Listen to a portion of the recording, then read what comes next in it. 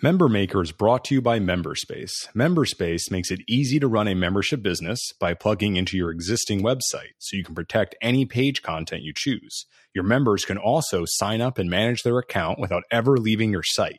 Learn more and start a free trial at memberspace.com.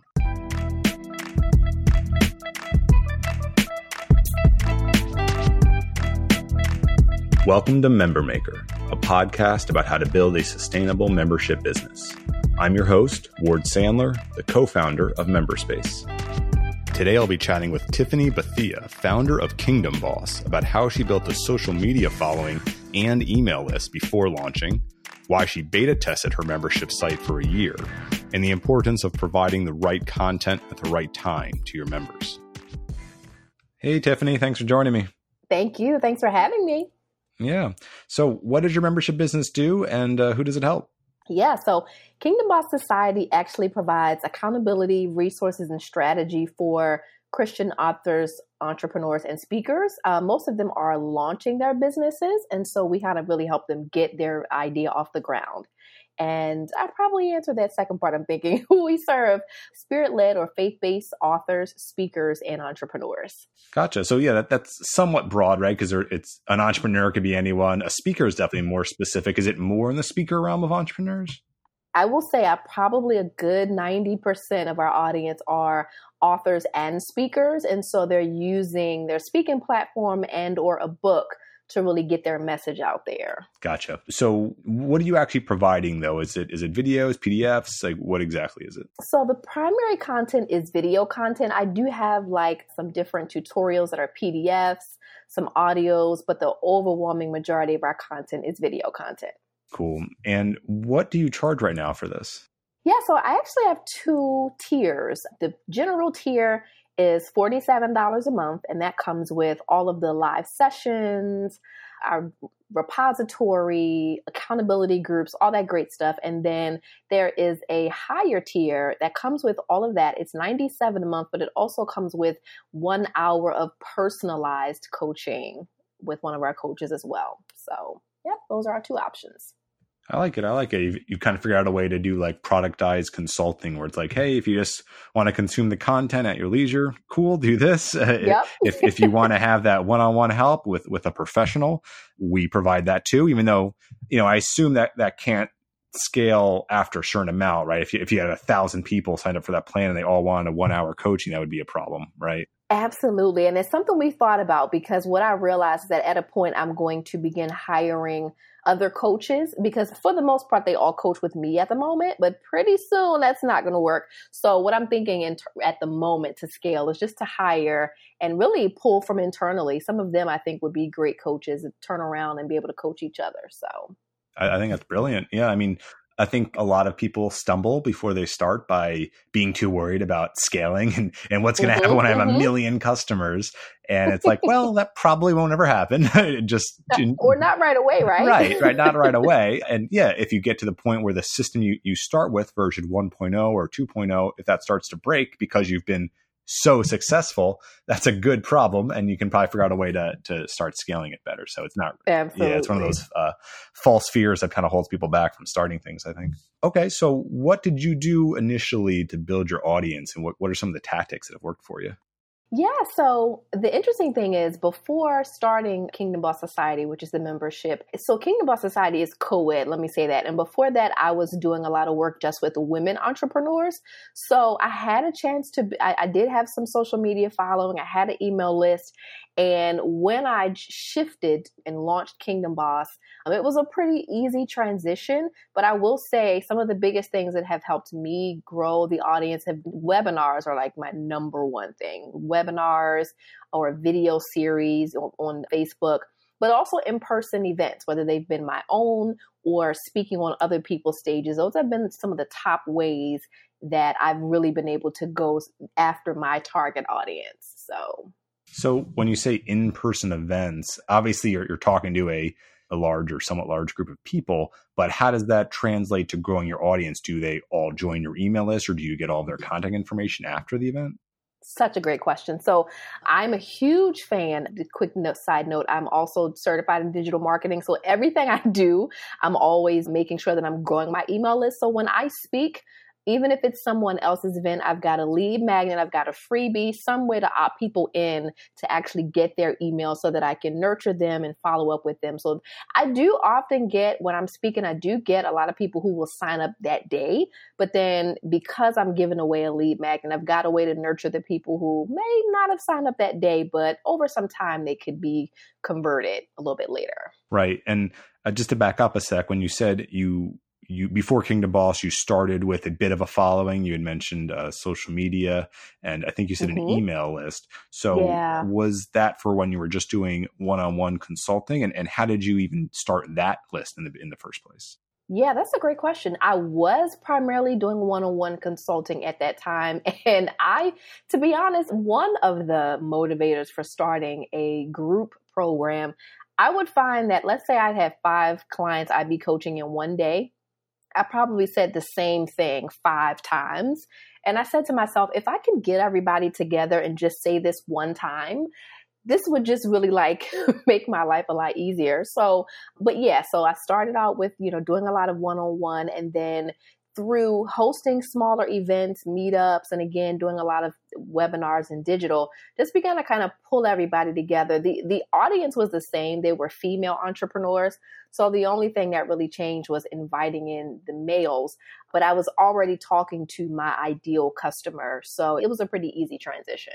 Yeah. I like that you didn't just kind of build something or launch a website and hope people would come. It sounds like, you got out there, you were hustling, you were making it happen by being proactive and creating events that would draw people to them by providing something valuable. And then you also, in exchange, were able to collect email addresses and social media followers. Absolutely. And you want to know something else? I actually beta tested this for an entire year before I fully rolled it out, because when I made the transition, I'm a marketer. I was pretty clear, but I wasn't 100% clear on what my audience needed. And so I said, let me pull together a beta test and literally for 12 months walk them through the program. And I'm glad I did that, because I definitely made some major changes to the program before I fully launched it in 2017.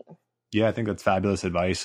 Something a lot of people could do more of, I think, because we all can think about an idea or a business model in our head. You can think about it forever and tweak it forever. But until it actually is real, to have real people using it and hopefully paying too, it kind of, you just need that feedback loop, because you're just going to miss things. Everyone does. No one's going to get it perfect on the first shot. Absolutely. So what in general hasn't really worked for your business so far? That's such a good question.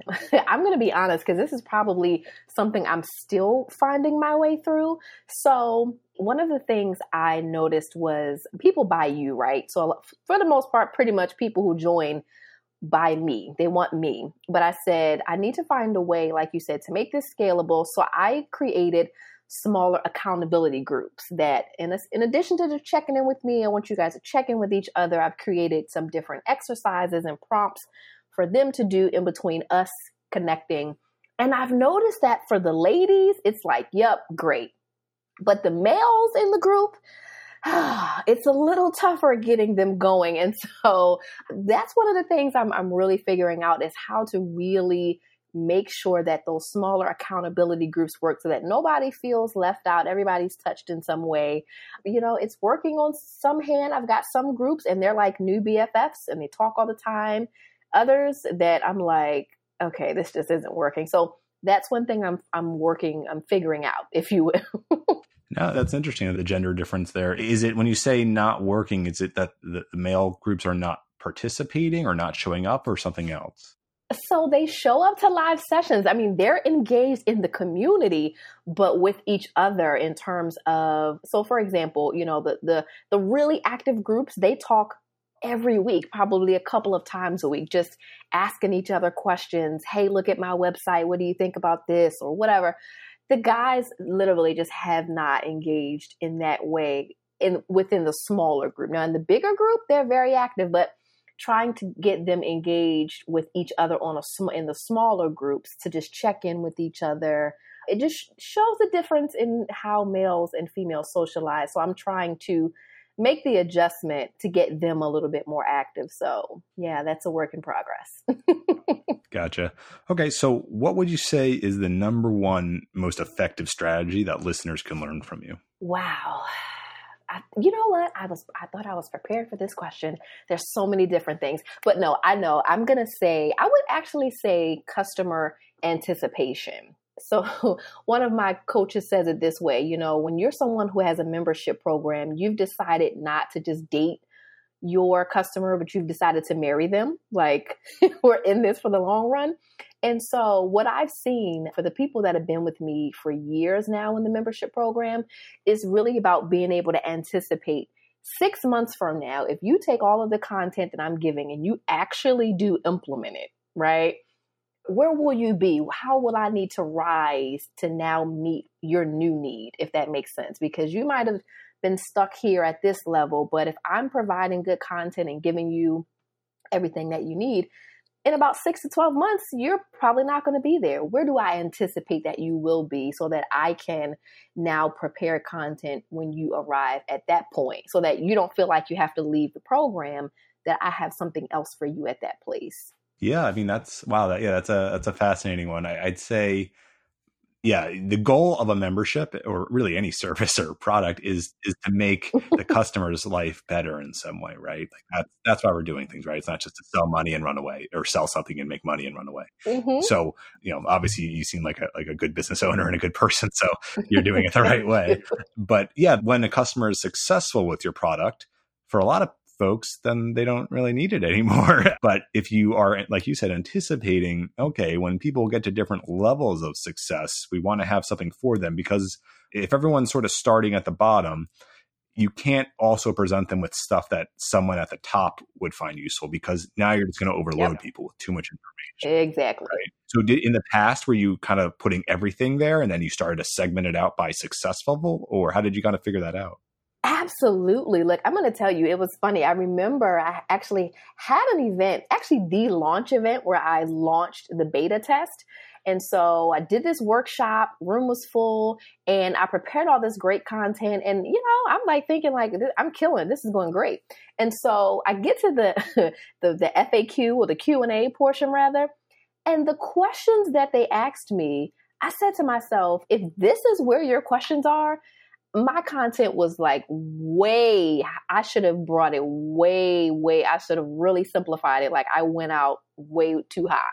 It probably didn't even make sense. So that helps me to really understand where people are. Because something as simple, for example, as email marketing, right? I can teach that on so many different levels. And so if you're some of my just getting started folks, I have a tutorial on literally just getting going. Whereas if you're more seasoned, I can talk about like lead scoring and funnels. And so with each topic, I try to really gauge where they are. So I provide it at a level that's not beneath them, but also that's not at a point that's like, what is that? Okay, yeah, I can't. That's not helpful. So absolutely.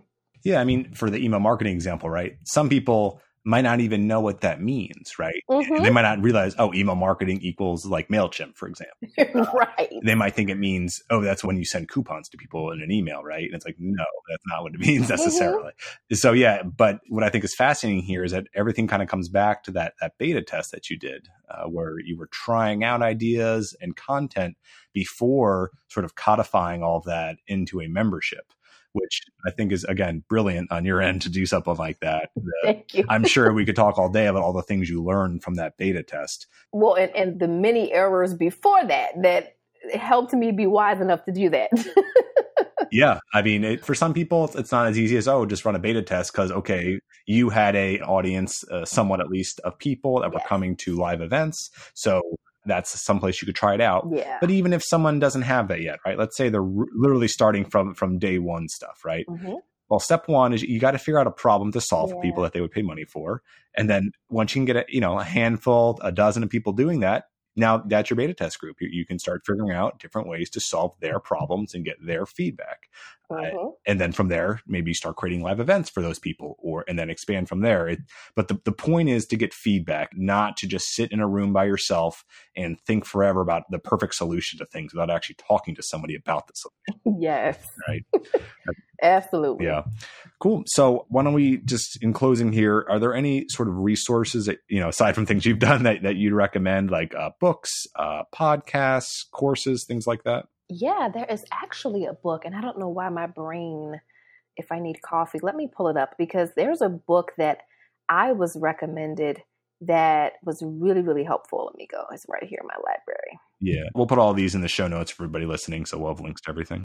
Awesome. Okay, here it is. Yeah, so The Membership Economy by Robbie Baxter. That was actually a really good resource to just help me get my mind wrapped around what it means to have a membership-based business model and the psychology of marketing to folks and all of that. So that was a really, really, really, I would say that was probably the number one resource that helped me shift my thinking as far as preparing for my audience. Very cool. And for anyone who wants to learn more about you and your business, where should they go? Yeah, sure. So the best place, obviously, to go is our website, which is www.kingdomboss.com. And there they'll find links to our private Facebook group, our social media, and all the great things we have. Great. Well, thanks again for coming on, Tiffany. Thank you. It's such a pleasure to be here. If you enjoyed this episode, please leave us a review. There's a direct link in the show notes. We really appreciate it. Member Maker is brought to you by MemberSpace. MemberSpace makes it easy to run a membership business by plugging into your existing website, so you can protect any page content you choose. Your members can also sign up and manage their account without ever leaving your site. Learn more and start a free trial at memberspace.com.